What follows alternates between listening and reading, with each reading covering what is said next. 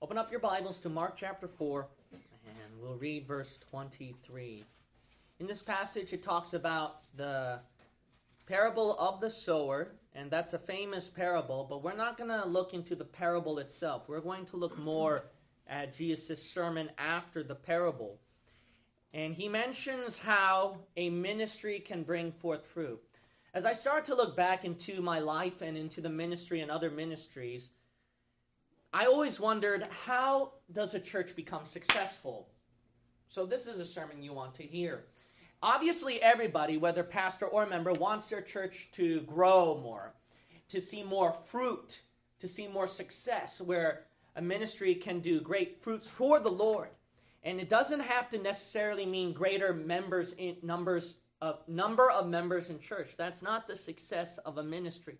Fruit is basically not numbers of members in the church, but how much you're producing for the Lord, whether souls saved, tracts passed out, individuals who are able to improve their own life, to become more spiritual, etc.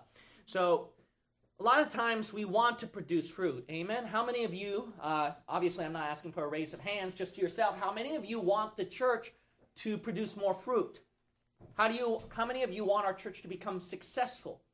How many of you want God's blessing to fall upon this church and to just grow and grow and grow and produce so much fruit that it's the greatest example of a Bible-believing church?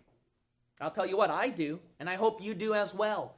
In order to do that, I realize that there is no hidden secret to this. But it's the same old methods, and I'm going to cover several steps. And these are very important steps that you might be very surprised. And these are normal steps. But let's read the passage, Mark chapter 4, verse 23. If any man have ears to hear, let him hear. And he said unto them, Take heed what ye hear. With what measure ye mete, it shall be measured to you, and unto you that hear shall more be given. For he that hath to him shall be given, and he that hath not, from him shall be taken even that which he hath. And he said, So is the kingdom of God, as if a man should cast seed into the ground, and should sleep and rise night and day, and the seed should spring and grow up, he knoweth not how. For the earth bringeth forth fruit of herself, first the blade, then the ear, after that the full corn in the ear. But when the fruit is brought forth, immediately he putteth in the sickle, because the harvest is come. And he said, Whereunto shall we liken the kingdom of God? Or with what comparison shall we compare it? It is like a grain of mustard seed, which when it is sown in the earth is less than all the seeds that be in the earth. But when it is sown, it groweth up, and becometh greater than all herbs, and shooteth out great branches, so that the fowls of the air may lodge under the shadow of it. God's spiritual kingdom and his work is compared not to the Eiffel Tower or to the Twin Towers, because just a moment of time it just collapses and comes down, right? It is compared to, verse 31, a grain of mustard seed. And that's the problem. Our focus of a successful ministry is always big numbers, a nice church building, or the most subscribers on the internet. Hey. So I hope you onliners don't see or view that as a fruitful ministry. Because a fruitful ministry can be within a few number of subscribers, but they can have tons of different views. Ever thought of that? Or it could be vice versa. But the point is this. The point is that God's ministry is something very small. If you ever saw a mustard seed, it is very small, but that is God's ministry and work. But God says it becomes greater than all the other, it is less than all the seeds, but it becomes one of the greatest fruits and trees. Amen. So we have to realize that when we put something in our life to become something great for the Lord in his ministerial work, you have to think about it as a little mustard seed. So Amen. Some of you need some mustard in your life. The title of my message today is Add a Little Mustard in Your Life. Let's pray. Father God, fill within me the power of your Holy Spirit and wash away my sins with your blood. I pray that every age will be blessed by the preaching. You will meet each and every person, make each and every person fully understand the sermon, get convicted, change their lives. You get the glory. In Jesus' name I pray. Amen. Amen. All right, my first point is softness. Softness. Verse 23 is where we're going to focus. So, in order to have a successful, powerful ministry, it's compared to as a mustard seed that grows, right? So when you're sowing on the ground, the first step that's vitally important is a ground that accepts it. And if you have a ground that accepts it or is receptive, it's a soft ground. If you have a hard ground, then you're going to have a hard time growing, and it won't grow. It's going to die off. You need a soft ground. You need to break it. You need to till it, etc. So notice at the first part of the verse 23, if any man have ears to hear, let him hear. And that's my first point is softness, is that you have to have a soft heart. Now, for many of you who get discouraged, you think that a successful, powerful ministry is that you are so faithful in your Bible reading and prayer life, and your church attendance is consistent, and then you become the greatest of the greats. You can preach well, you can teach well, and then you're so faithful, you stay away from sin. And a lot of you do get discouraged because, let's be honest, 90, if not 99% of the people are not like that in church. And because of that, it gets very, very discouraging, especially if you make honest mistakes over again, especially if you sinned again, especially if you feel like there's so much you need to catch up and you feel overwhelmed and you feel like it's too much work to serve God. And you think that the Christian life is so hard. But you got to understand that to become a great champion for the Lord is not where you start off from climbing an oak tree. It starts from the bottom as a mustard seed. It starts with the softness of the ground. Amen. So don't take those little things lightly for the Lord. It becomes a great thing that God uses. Because he always works from the bottom, not from the top. So if you get discouraged about, well, Pastor, you just don't know some things I'm struggling with, some things that I feel like that I'll never catch up, never say never.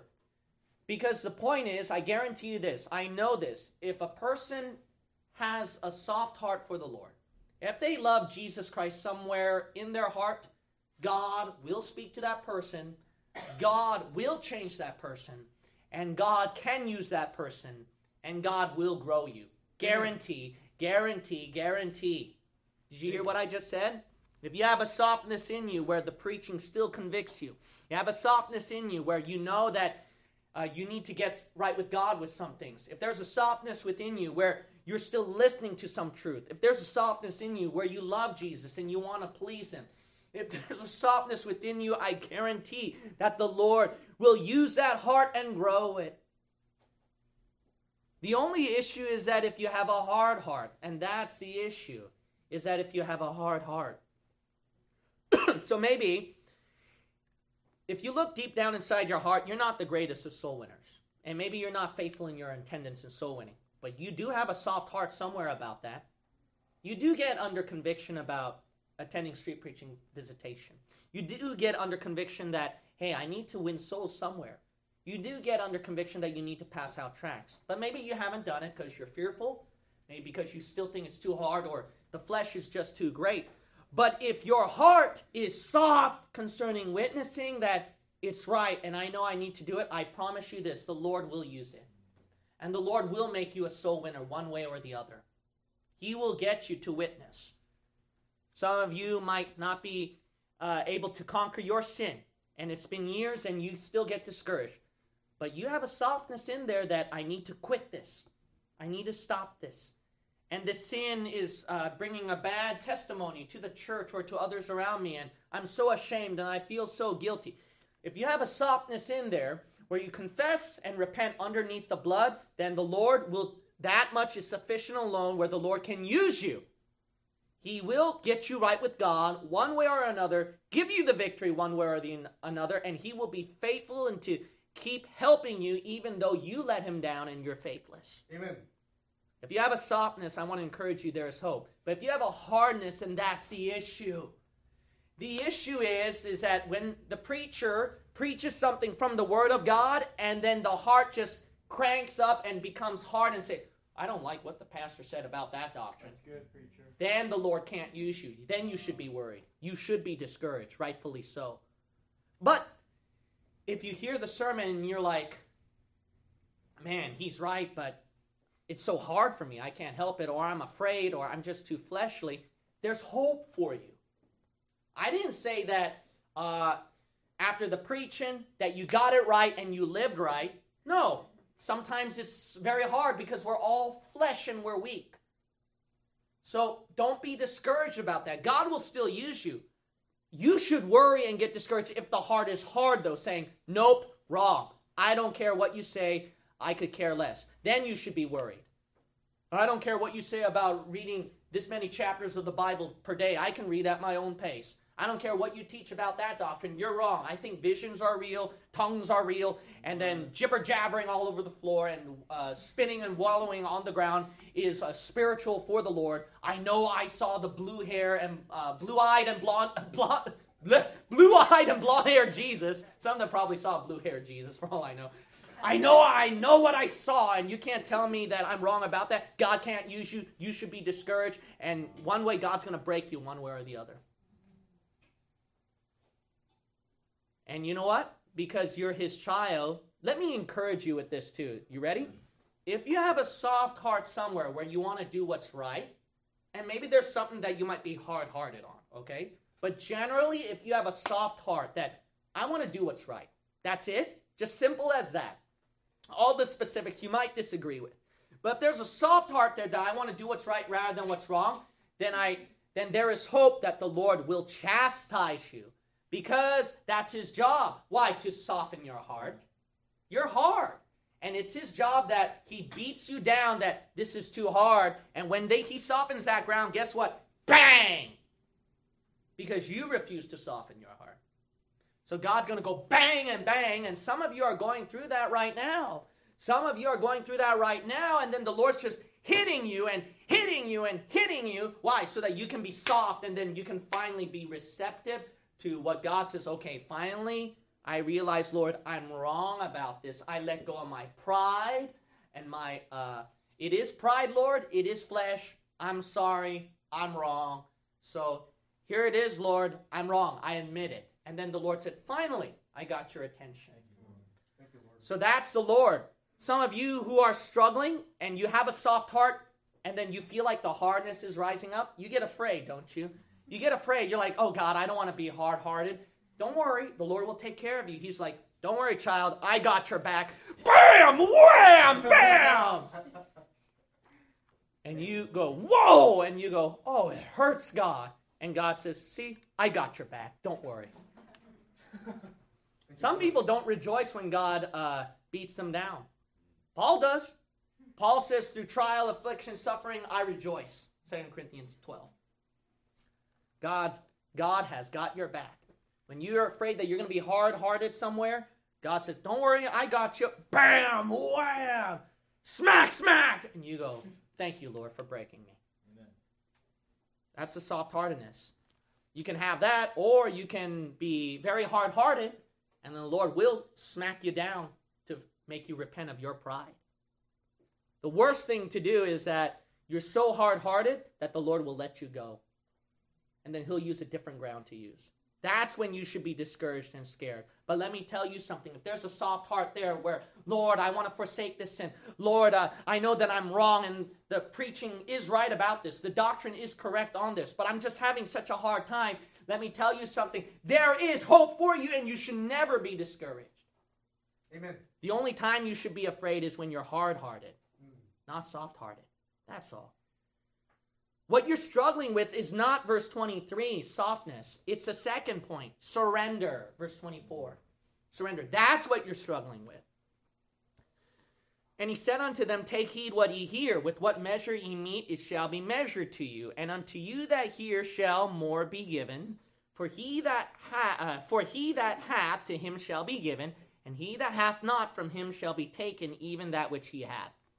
So Jesus Christ says, as much as you're willing to give to him and you give it to him, give it up to him, God's going to give you back to that measurement. Listen, if there's some things that you're holding back from God that you refuse to surrender, the Lord's going to hold back that amount of blessing too. But the more that you give up for him, the more the Lord will bless you, and he'll meet it exactly to the amount that you surrender to him. That's my second point, surrender. Your struggle, I believe, is the second point, not the first point. For those of you who are afraid of point number one, but there's a softness in you, perhaps the real issue is not that. It's not because you're hard-hearted. It's because of the second point, surrender. Surrender. And that's found at verse 24 through 25, is that how much you give up to him, the Lord will bless you. But there are some things you're still holding back, aren't you? After altar call after altar call, sermon after sermon, there are still some things you're holding back. And you know that you're wrong, God's right, and you need to give it up, but it's just hard for you. So then what can you do at that point? Very simple, because I did the same thing too.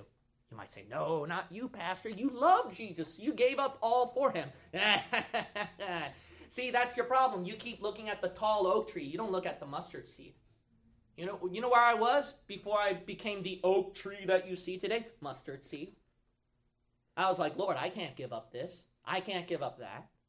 I did say that to him. What did I do? I was just honest to him.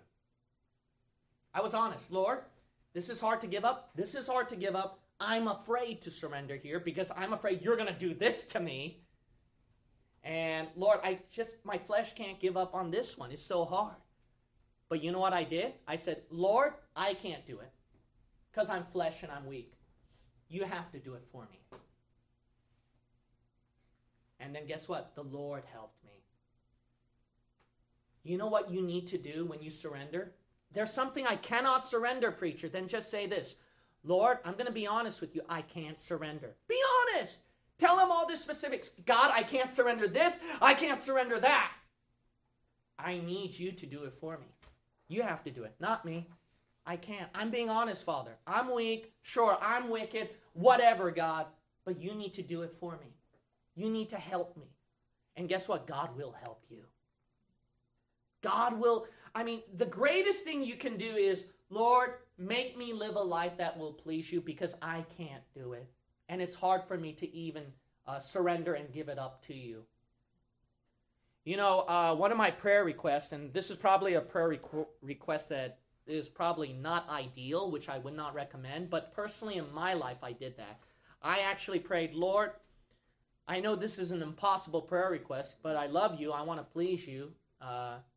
Make me one of the top people in heaven that make you happy. That's all I want. And then guess what? I told him, Lord, I know I have this issue. I have this problem. But Lord, anything's possible with you. And Lord, please don't put me at a point where I'm going to break down mentally, where I lose my joy and get miserable. So please understand that and just make me somehow in some way a person that will be happy at the judgment seat of Christ, not scared and miserable.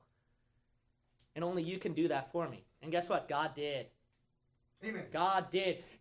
You'd be amazed how many times he's gentle with you that it will not break you. And you'd be surprised how many in the areas where you thought it's a breaking point and a suffering, it actually didn't turn out to be that bad.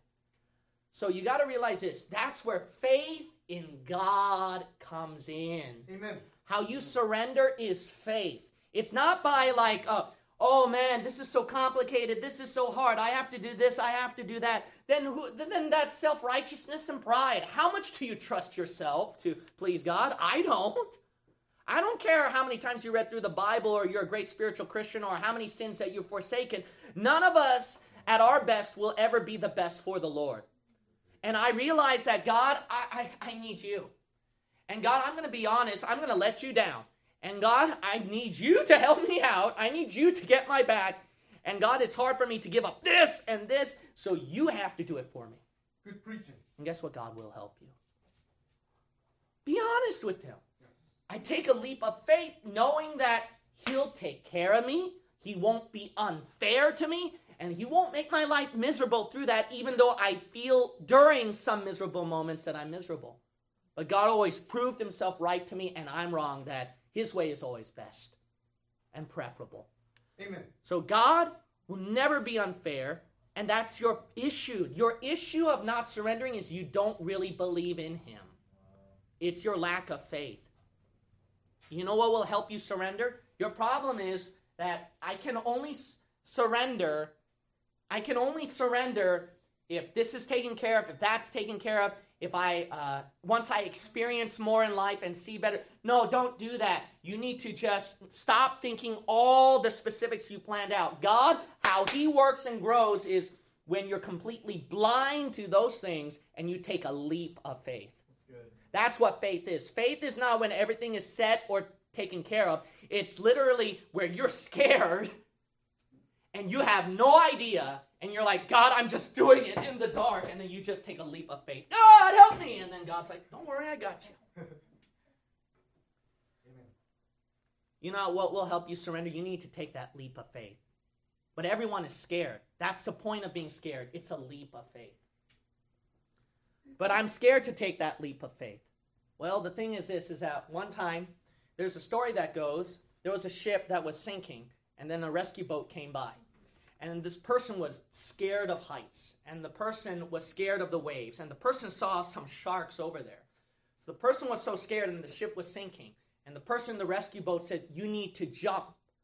But then the person said, I'm too scared, I can't do it. But then guess what? The ship sank down, the person sank down. It was too late. When the person jumped, it was already too late, and then died in the middle of the ocean.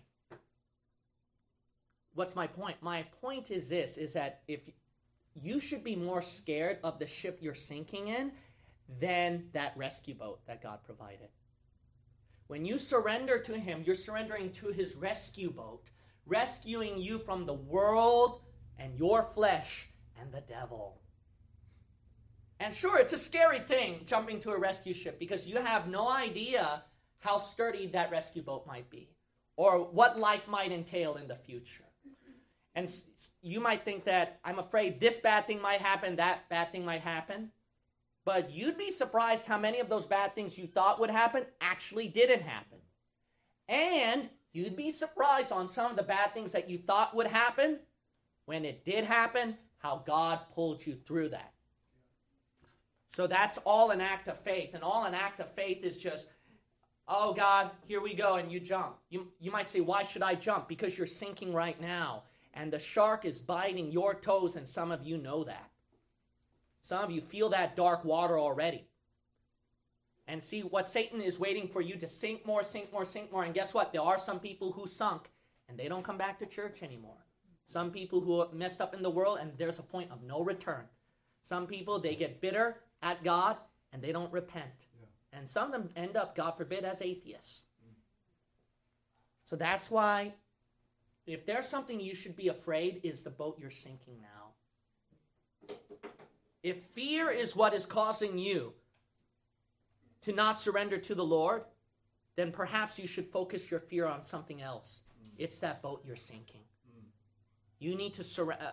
I don't know about some of you, but if I were some of you, I'd just take a leap of faith on this altar, like before I sink in my ship that I'm sitting on right now, further and further.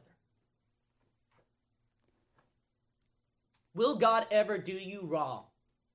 Will God ever be unfair and unjust to you? See, you don't really believe him. And if you believe him and surrender, God will do you good. Amen. So your softness is not perhaps the issue. It's perhaps the surrender. And the surrender main problem is fear. But you're not trusting me. You're not trusting the most dependable people in the world. You know who you're trusting in? God, who created your breath and your thoughts and you and knows your exact limitations. How can you not trust a being like that?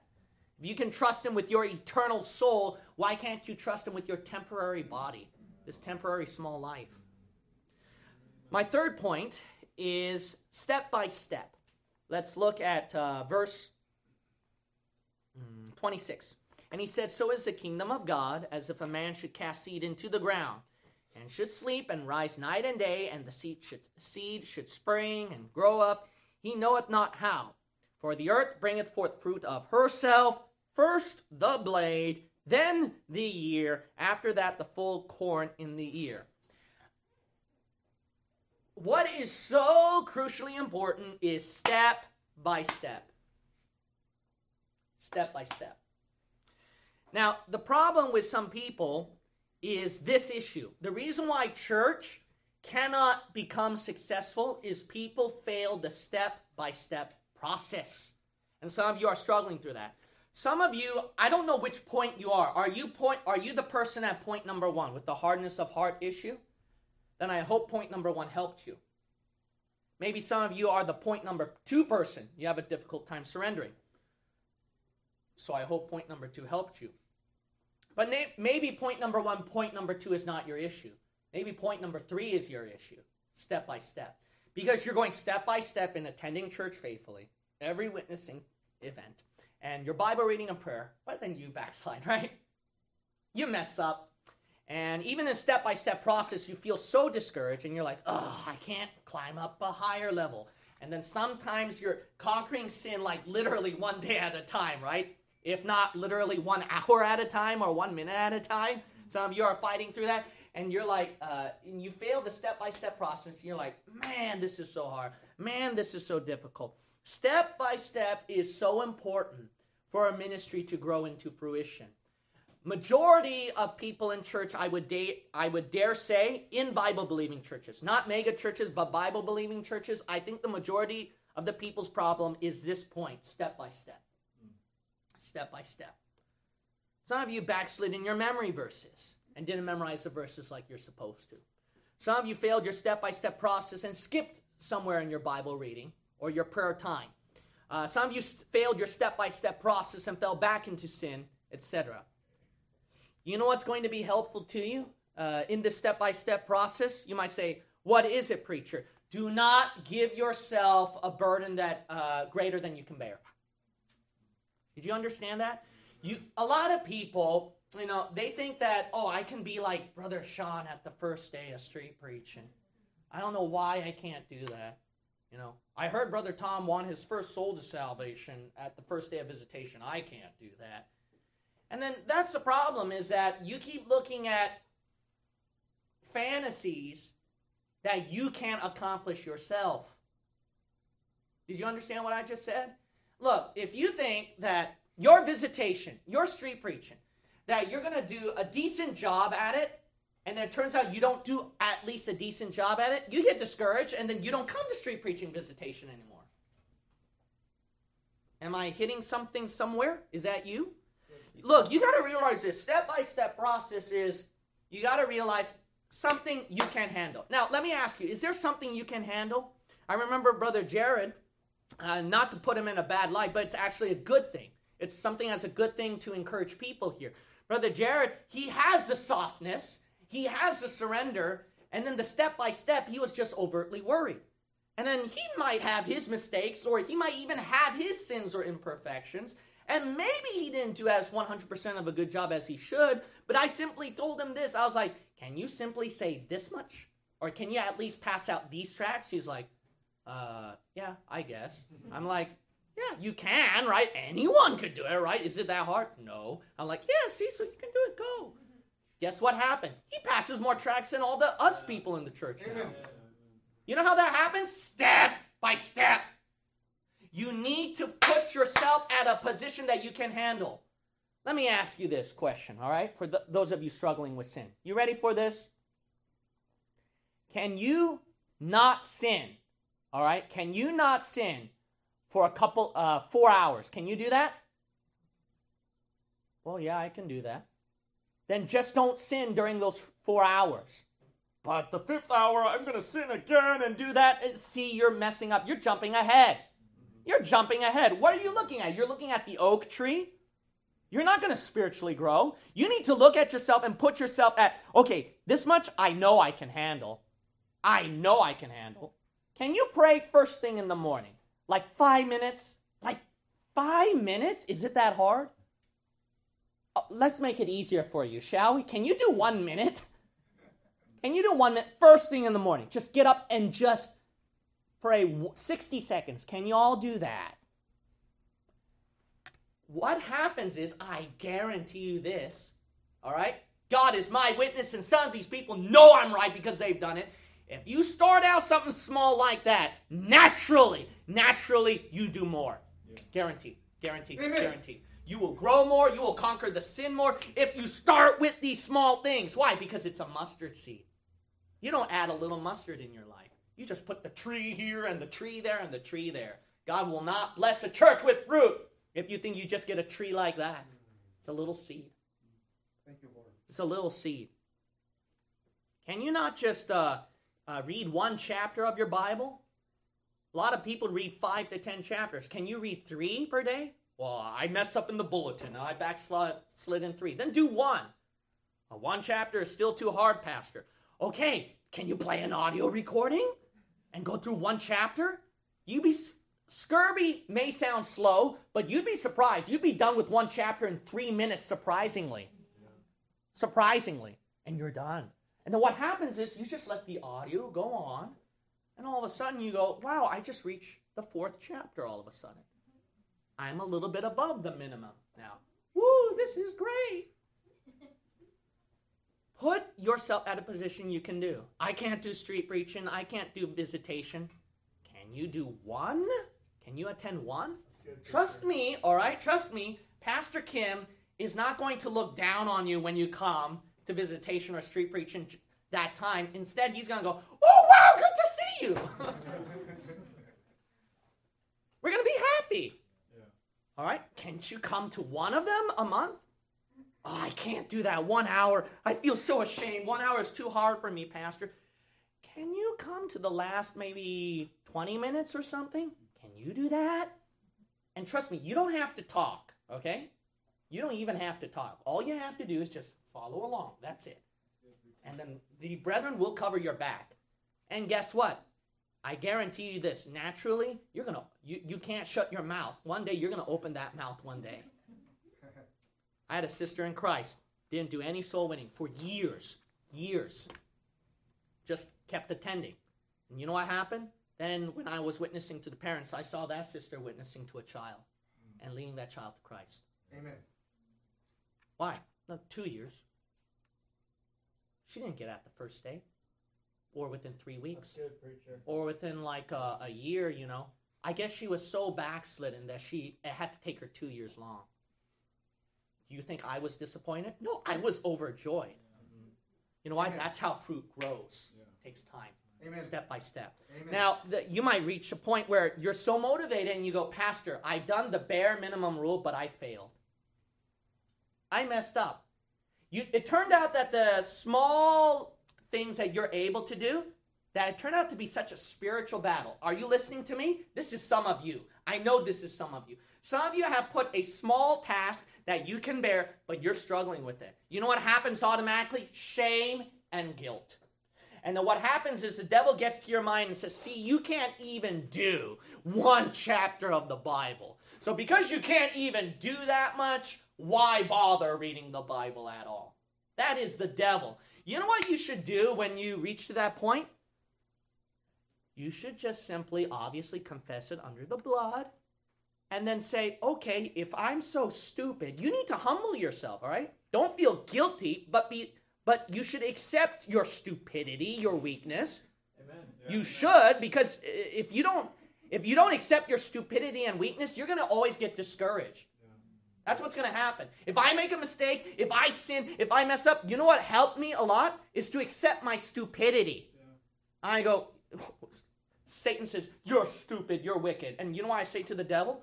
Oh, you're right. No, I don't do that. I said, I already know that. Duh. Yeah, there you go. Amen, brother. Satan, you think I'm stupid? You know? So Satan's like, okay, I got to find something else to attack him then. See, just accept your stupidity and weakness and say, because I am incredibly stupid and weak, I'm going to start out the morning 3 verses. Because I'm so stupid and weak. At least I can start with something. And I guarantee you this, that don't last forever when you're consistent 3 verses every single day. It will grow. Guarantee. Amen. You grow. You naturally grow. You do step by step. But the key is you're consistent. You're faithful. Well, what if I mess up? So what? Whoop-de-doo. Confess it under the blood and go even lower and start something. I guarantee you this. every single one of you, man, woman, child, I don't care who you are, you can produce at least some kind of step for the Lord. Right. And I guarantee you, if you're consistent in that step, who despises the day of small things? Who despises the small seeds? Can't God use the small things? I guarantee you this small thing, God will naturally grow it. Yeah. Amen, preacher. Now get back to work, huh? After church is over, some of you need to get back to work, have a step-by-step program, and make a determination, this is how much I'm going to witness. This is how much I'm going to memorize my verses this time and not skip it another day. This is how much I'm going to pray. This is how much I'm going to read the Bible. This is how much I'm going to volunteer to help out the church. Well, guess what? The devil says, you messed up in the small things, and any stupid, idiotic, wicked person can even do that except you. Boo-hoo, shame on you, and tell the devil, you're absolutely right. What am I? Like Paul said, chief of sinners, sinners saved by grace. Move on. Amen. So step by step, I promise you, church has to grow. Church has to grow if every single person puts their heart and soul in the step-by-step process. Next step is the sickle. Sickle. Let's look at verse 29. But when the fruit is brought forth, immediately he putteth in the sickle, because the harvest is come. So now it's the fourth step is sickle. You're harvesting fruit, much fruit. Some of you may not have a problem with point number 1, softness. Some of you may not have a problem with point number 2, surrender. Some of you may not have a problem with point number 3, step by step. I mean, you're not 100% perfect, but you're generally there, all right? But the fourth step is probably your issue. And a lot of pastors and people who are in charge of ministries have this issue.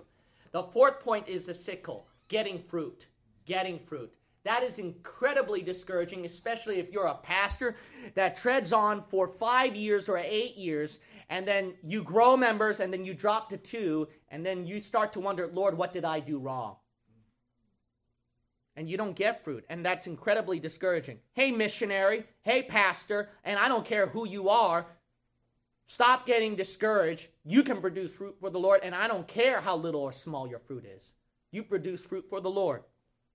You might say, how do I produce fruit for the Lord? Fruit for the Lord this is your problem.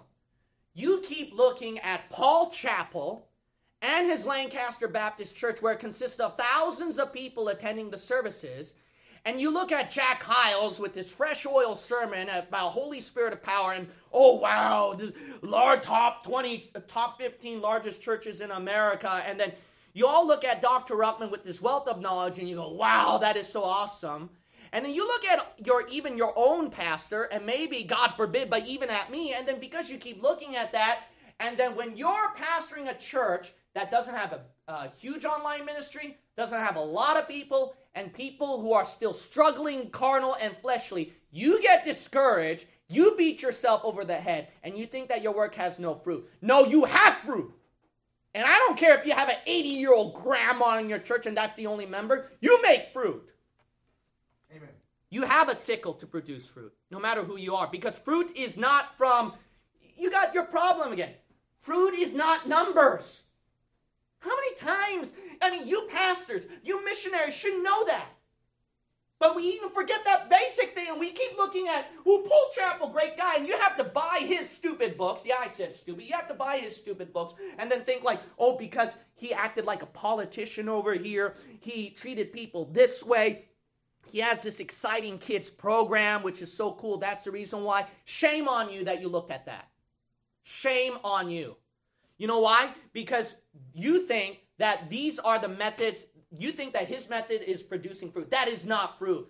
God gives everybody's ministry, and God knows everybody's personality, character is different, and the terrain is totally different. He's in the middle of a desert at Lancaster, for crying out loud. You think he's in San Francisco? Come on, man. I've seen huge, beautiful building churches in San Francisco, and I only saw less than 10 people in there. What in the world, man? They're looking at wrong people, wrong ideology. If you're a missionary to Japan, you're looking at the wrong pastor to build a church. You got to look at your ministry that God has given to you. And that includes you church members too. This is not just ministry leaders. You can't keep looking at other people. God has something planned in your life, your own way, that you can't even look at other people at. Fruit is done by what? The previous point. Step by step. So what if you're a missionary to Japan? I keep using missionary to Japan. The reason why is because that's the hardest country that I can think of that you can get. I don't care if you have 0 members in your church, 0 souls saved. You know how you can produce fruit for the Lord? You could perhaps pass out millions of tracts compared to any other person in the world, more than Paul Chappell. You might say, how so? Because you can leave tracts on all the doors. You know what your problem is? You're looking at the wrong fruits. You got to look at your fruit, what you can do for God. You know, I wasn't a big shot preacher back then. Some of the people know my original beginnings. Just humble, typical nobody. Always feeling embarrassed that our room does not look as pleasant and visitors who come in feel embarrassed and leave. No wonder people keep looking at Paul Chappell's books and try to make their building more lavish. You got to realize this. I'm not downplaying the importance of good conditioned buildings, but what I'm pointing out is you're looking at the wrong fruit, because my fruit was not the right building. Because trust me, even a cheap building that you have your own over here is very different and impossible. You pay more than $1 million. All right, probably 2 maybe or something like that. So looking at Paul Chappell's ministry is a bad, poor example to me. I mean, he's got what? It's a whole desert of nothing out over there. You think he's going to have a problem with property? So the thing is this, is that you got to look at what you can do for the Lord. You know what I thought when I started at the beginning of the ministry? Some of you were there at my beginning. You know what I thought? We're going to win more souls than anybody. So we're going to do that. And I don't care if we're less than 10 people soul winning. Lord, I'm going to witness 5 times a week. You know what we accomplished? 1,000 souls. So some people mistakenly thought we're a huge church, and they're like, man, you got 1,000 souls saved, so then can you send some people to help our church? And I'm like, oh, I got less than 10 people in the church. They were like, huh? So I was embarrassed to say that. But I wasn't embarrassed to say that despite it being a small ministry, we did that much for the Lord. Praise the Lord.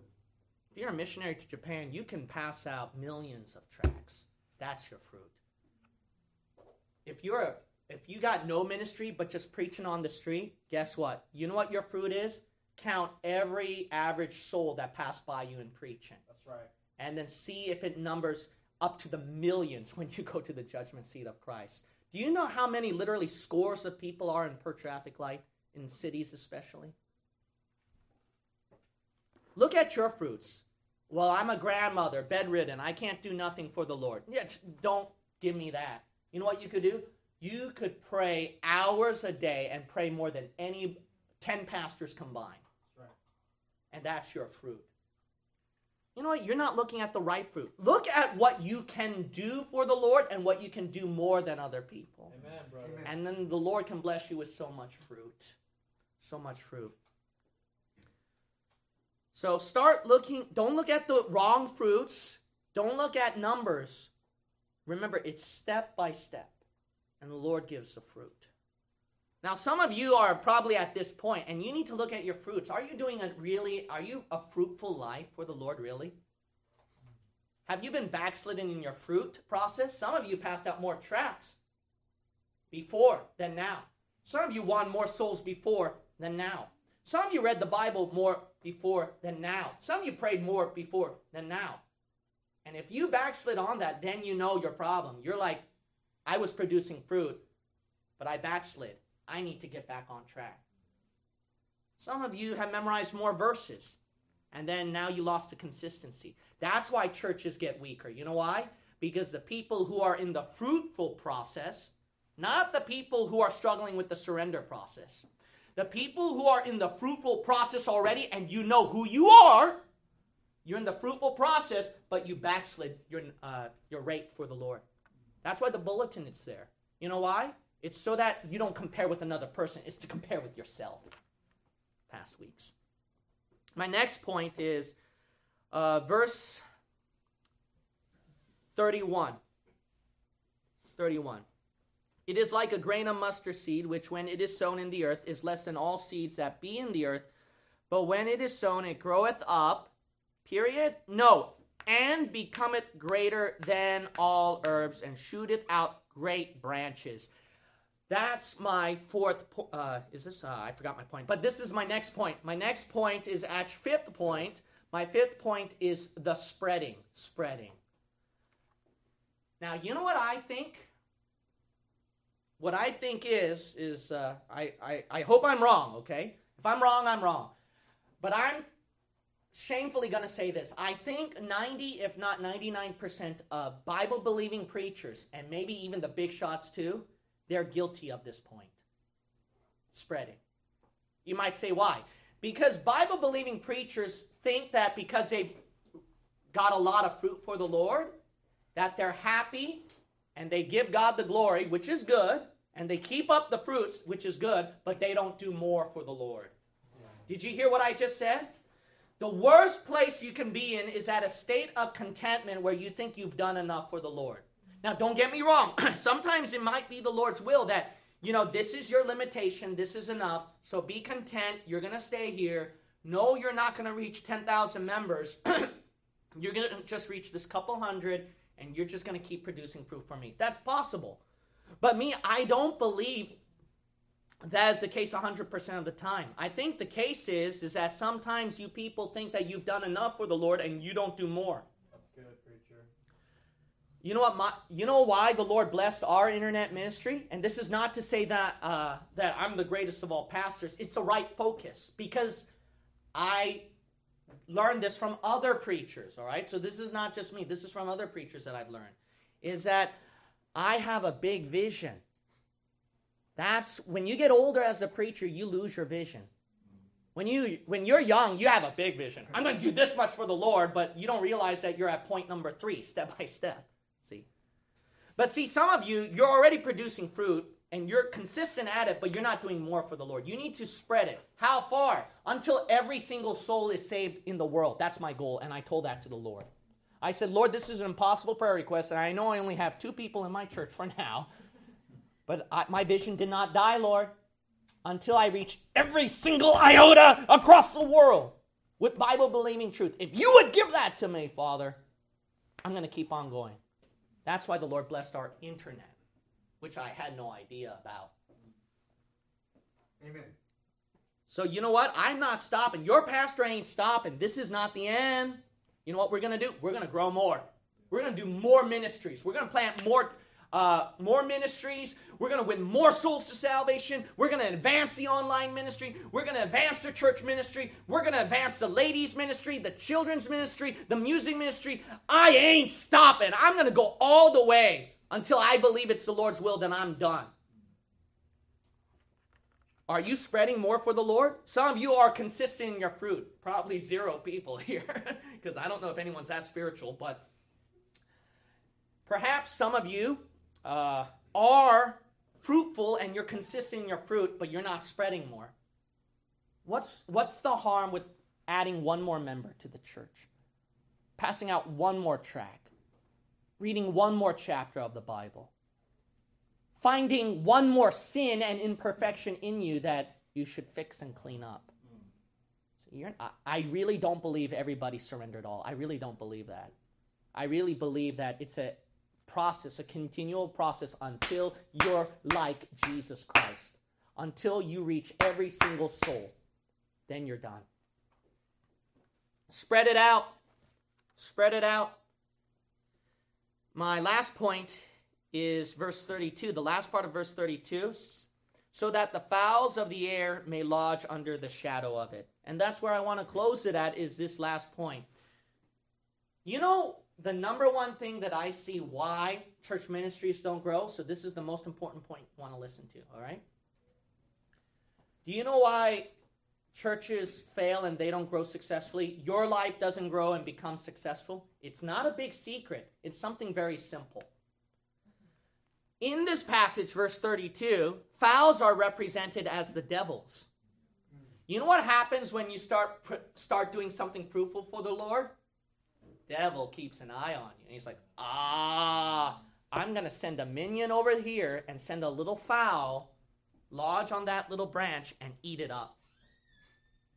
I'm going to eat that seed. But I'm not a tree, Pastor. It don't matter. That bird can see the seed and eat it. Didn't the parable say that? The birds ate the seeds. Didn't even produce fruit. You know what Satan will do? Satan sees you getting that one-day victory over sin. And he has a system set up where he's going to have these devils pay attention and then attack you the next day and get you to fall back.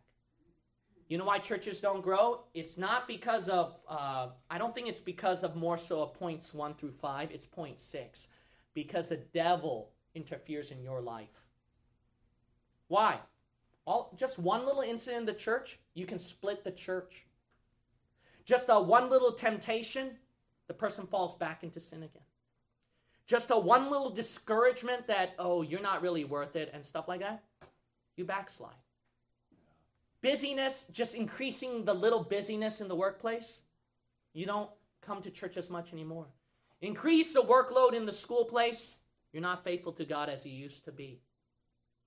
Send a new family member in the home or a crisis going on, attacking your health, you're not as spiritual to the Lord as before. It's always something, it's always an interference from some foul that ruins the church. Sometimes I say this, one thing I notice about Bible-believing churches that can take away members is busyness and relationships. Those are the two biggest things, busyness and relationship. But to be quite honest, it's more simple than that. It's just simply the devil. He just has to increase the busyness. He just has to send some problem in your relationship. It's that simple. That's the number one reason why you don't grow. Guess what happens after the service is over? There's a fowl above you, and it's going to land on your shoulder. And it's going to try to eat up any fruit that you have ready. Here's the most important thing that you want to listen, okay? If there is one thing you want to get victory from this sermon, is to drive out that fowl. Because if you kick out that interference, all the other points naturally within you. But if it's that fowl that's whispering in your ear discouragement or stubbornness, then you have a problem with point number 1, which is bad. Or trying to give a sudden suffering all of a sudden. You must absolutely refuse that fowl to sit on your branch. You need to kick that out. You need to get victory. Amen. You know what hurt my life so many times in the ministry is that foul on me. Not the people in the church. Not because I didn't do as great as I should have been, even though I should have done better. It's the foul. It's the foul. And the Lord needed to teach me how to conquer my fouls. Then I can grow. It's like this. There's a story that goes that there was a farmer who wanted to produce like a great crop and live a happy life in the garden. And then a landowner gave him a huge plot of land. And it was rich. And the landowner said, this is all yours for free. It's yours. Grow whatever you want. You can do whatever you want. And I guarantee you this. The landowner also gave a guarantee to that farmer. This land is guaranteed to grow the best type of soil and crops, etc. Any farmer would be naturally excited. For free. Farmer got to work. And guess what? As long as he was faithful in the seeds and toiling of the ground and then the watering and all that, the plant is guaranteed to naturally grow, and it was growing. But the thing that interfered was because there was a different farmer next door, and he didn't get that plot of land. And he was extremely mad and jealous. So this different farmer was so angry that, oh, here's this guy who gets the land for free. I don't get it. So this farmer tried to trick the other farmer, saying, look, I've been to this land before, and it don't actually grow. It doesn't? No, it really doesn't. Look at my garden over here. See, isn't that nice? Oh, yeah, it's really nice. And the farmer says, see, this is the kind of land I have. I'll tell you what, I'll give you a little better deal. If you give up that land and give it to me, I'll give you a better part of land. The farmer was a little sketchy at first, but believed the word of the landowner and kept toiling. But that other farmer kept interfering by always offering to him, by always interfering and attacking his crops and saying that it doesn't work, it doesn't work. Sadly, the farmer believed him and gave up the land and gave it to the adversary. The adversary took his land, and then the adversary offered him a lie, false hope, a ruined land, and that poor farmer ended up with a bad piece of land. One day, this farmer who got an unfair raw deal saw, let's call him Farmer C, all right? Farmer C. Farmer C, having a successful plot of land in the land he originally gave away and gave up. So then, Farmer A, let's call him. There's so many farmers now, so let's call him Farmer A, the one who originally gave up the land. Farmer A went to Farmer C and said, wow, this is beautiful. And Farmer C said, yep, this beautiful crop, vegetation, and garden. And Farmer A told him, you know, this land used to be mine, and I used to own it. How did you get this land? And Farmer C said, I don't know. It was just simple. A landowner offered me this land and said, you know, this land is yours. I've taken it away from the adversary, and I want to give it to you, and it's guaranteed to grow and produce much fruit if you would have it. Farmer C said, all right, and believed his word. And Farmer C said, yeah, and then there was this guy the adversary who kept telling me that the land won't work, I won't produce fruit. But I ignored him, and I kept believing the word of the landowner. And I kept working hard, and this is the kind of fruit I get. Farmer A regretted his decision for all of his life and knew he would never get that much fruit again. What's my point? My point is you're Farmer A. And the landowner God has given you a crop guaranteed to grow no matter what. But you've let the adversary trick you into buying a false plot of land. You let the adversary steal your land, your property. You might say, why? Because it originally belonged to the adversary. The adversary remembered his position as second in charge in heaven, having all the riches of the world and heaven. But God took that away from him and gave it to you. So the adversary wants it back, wants you to be as miserable. But guess what? The landowner God is so powerful. He takes it away from the adversary and will give it to a different Christian. And some of you are looking at those different Christians right now and being sad, miserable that you can't produce much fruit. I want to tell you today that the land opportunity is still open for you if you would come down on the altar, get right with God, and I promise you this, it will grow. It will grow. The only reason why it didn't grow all this time is you allowed the adversary somewhere in your past to take it away from you. Get back your land. Every head bowed and every eye shut. The altar call is open. Get back your land. Amen. Get back your land. You're going to grow. I promise you. I don't care who you are, how backslidden you are. You will produce fruit. I promise you this. You need to get back the land from God. Some of you have I don't think it's point number one that's your issue. But you do have that. I think you got to soften the heart now. That's pretty serious. You're at a dangerous place. But I would say no one is there. Pretty much everyone has a soft heart because you're here at church, right? There's somewhere that you want to please Jesus. Maybe there's somewhere in the ground that's hard. If that's the case, then be soft. Be soft. And let God soften you. Say, Lord, soften me. I think the majority of the people's problem is point number 2, surrender. I would encourage you today to just be honest with the Lord. Say, God, surrender this or that. Lord, it's very hard for me. You have to change me. You have to help me surrender. You have to make my life better for you. Can you at least do that? You say, I'm afraid. You should be more afraid in your seat right now where that ship is sinking, more than that rescue boat. You have a leap. This is literally a leap of faith that you're doing right now. Surrender to him. Take that leap now, this time while you're praying to him. I think that most of you also have a problem with the third point. It's the step-by-step process. Look, just don't give yourself a task that you can't do. Don't look at me. Don't look at some of the sisters or the brothers in our church. And you do. Can you at least do that? Just at least do that, and I promise you it will naturally grow.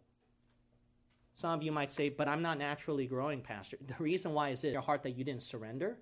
2, there's somewhere in your heart that you're hard-hearted on. Or 3, it's because you backslid in your step-by-step process. That's the only 3 things. That's it. I guarantee you, if you do step-by-step process, and then you take care of point 1 and point 2, softness and surrender, God will naturally grow you. I promise you. I guarantee you that. Just do step by step. You'd be amazed what God can carry you miles and miles away later on. Your problem is impatience, that's why, and discouragement. 4th point, some of you are fruitful workers, but you have not been consistent, have you? You know who you are. You're the fruitful worker. Your problem is not point 1 and 2. So stop pretending that's your point. Your problem is your fruitfulness, and you need to get back on the rate of fruitfulness. You need to attend the witnessing as much, your church attendance, coming here early to volunteer to help out. You know who you are. You need to keep up your fruitfulness. Your memory verses, you need to keep that up. Your Bible reading, your prayer. Some of you who are fruitful for the Lord and consistent, your problem is you don't spread more. What's the harm of doing one more, searching one more imperfection in you that you need to repent and change? Me, it's a constant process. I still do it. I still do it every day. I find new things that I didn't realize I had a problem with until later on in life. 6th point is, I think we're all guilty. You allowed the adversary to interfere with whatever process you're in. You need to cast that at the altar, dunk that underneath the blood of Jesus, and absolutely refuse that fowl to sit on your branch and steal your fruit. If you're a big tree, you can't let the fowl steal your tree. If you're a branch for the Lord, that's your stage, you can't let the fowl steal your branch.